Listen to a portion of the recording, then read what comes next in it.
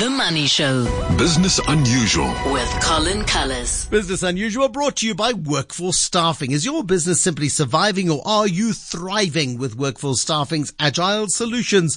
Visit workforcestaffing.co.za to learn more. And Colin Cullis this evening, this weird idea that you can subscribe to extra services for your car. And it's quite a novel idea. And I suppose in a world of AI, in a world of 5G, in a world of greater connectivity than ever before, Colin Cullis, you should be able to download bits of software for when you need it. So if in the coldest month of the year you're prepared to spend a bit on heated seats or a better heater or, I don't know, demisters for the back window of the car, I suppose it makes sense that you should be able to download a bit of software that gives you limited usage. And then in summertime, you maybe ramp up your air conditioning. I don't know how this works. Explain, please, in the world of Business Unusual when it comes to car feature subscriptions.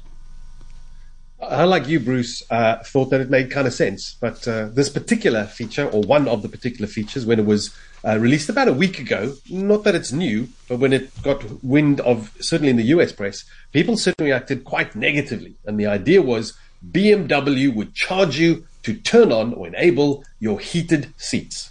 And people went to town thinking, well, that's just crazy. I bought the seat. It's a heated seat. Why must I possibly pay BMW extra for that? And even worse, decide if I'm going to be paying monthly for it or for 3 months or whatever else.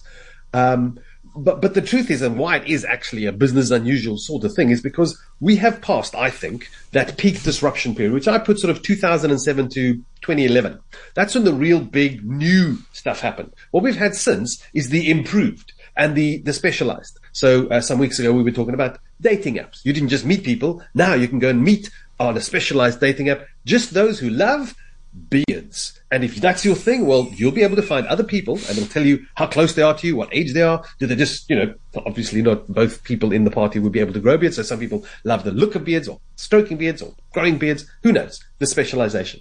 And so this effectively is a continuation of that with car manufacturers, or probably the original innovators / catch up with the times. And so it goes on, with BMW being in the firing line. They actually announced this way back in 2020. Back then, people had other things on their plates. They didn't care about BMW doing these things. But they rolled it out to various markets in 2022. South Africa is one of them. I think it's been here for a good couple of months, actually. And we didn't make too much of a fuss about it. But it did reach, certainly the US press and lots of the late night shows had lots and lots of fun about it. And actually, Trevor Noah did a great job on The Daily Show doing it. So let me have him reflect on it for you. That's lovely.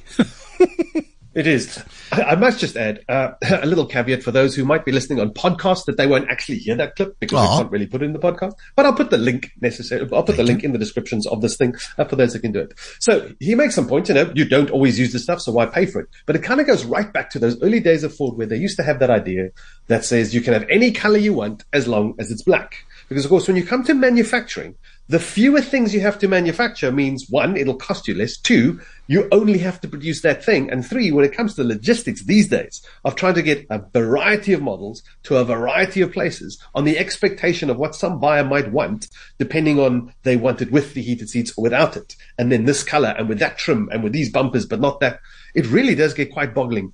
And difficult for people to have to handle it. And again, once upon a time, it was principally you built a model. It was sold by sort of a very encouraging salesperson. And what the salesperson would do is they use ads to get you to come and visit the dealership for this baseline car model. And then they tell you about all the cool extra features you could get, upsell you that, make their profit, and have you walk out there with a car you didn't actually want. And they made the sale. I recall at one point, somebody told me that if I could buy this model car for that price, and then the fancier model version would include a cigarette lighter.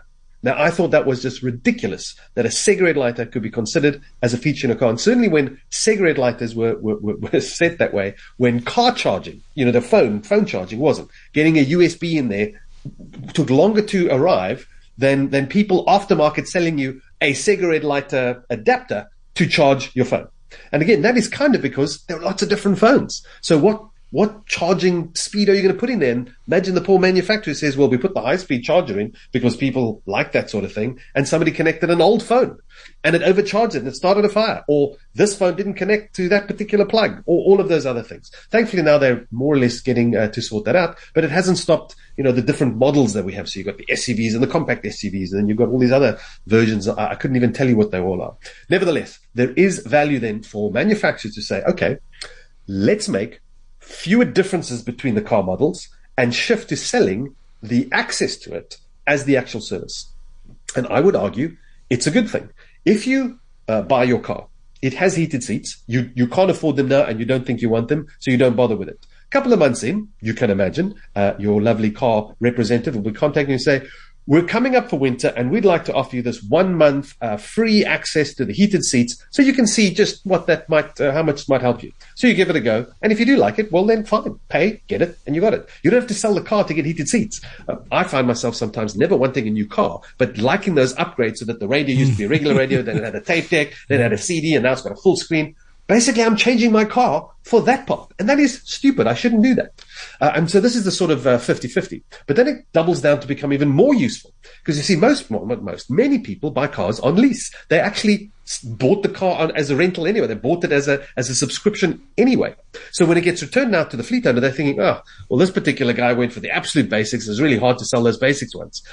So much better had they sold him a fancy one, switched off everything. He used it for the time he wanted. It didn't drive it too much. The mileage is still low. You sell it to the next person. They do want all those mod cons. You simply switch it all on. And the best sector that will benefit from all of this switch on, switch off would be rental companies. Now they don't have to try and sell you a very expensive top of the line model and you always buy the cheapy, nastiest, worst thing that you hate driving.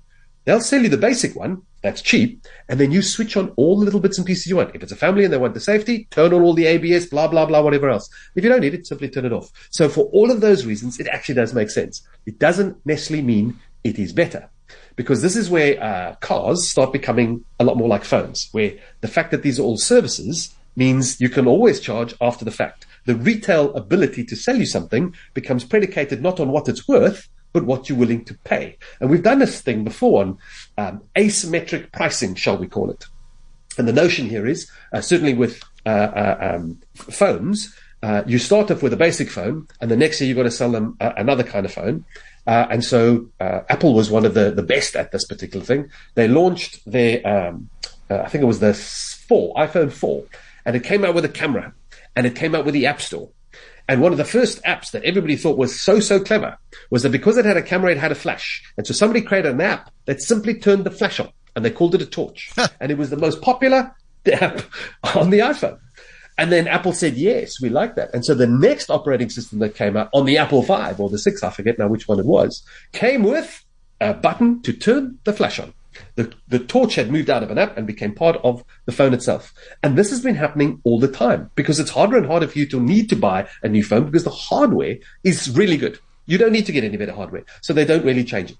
And so what you have now is, you're buying basically the software, you're buying the service. And that difference between what is a product, what is a service? Well, I'll ask anybody who's using a computer whether or not they pay and they've bought Microsoft Windows, or if they're using it as a subscription and they're paying every year for access to Word and Excel and whatever else they're using.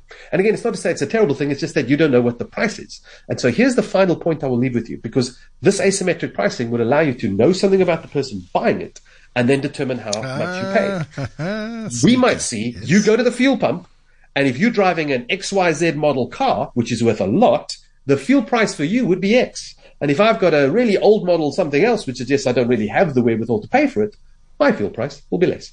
I will leave it, though, to others to debate if that's a good way to deal with inequalities in this country. It's fine. Fascinating insights. Thank you, as always. Colin Cullis with Business Unusual, the ability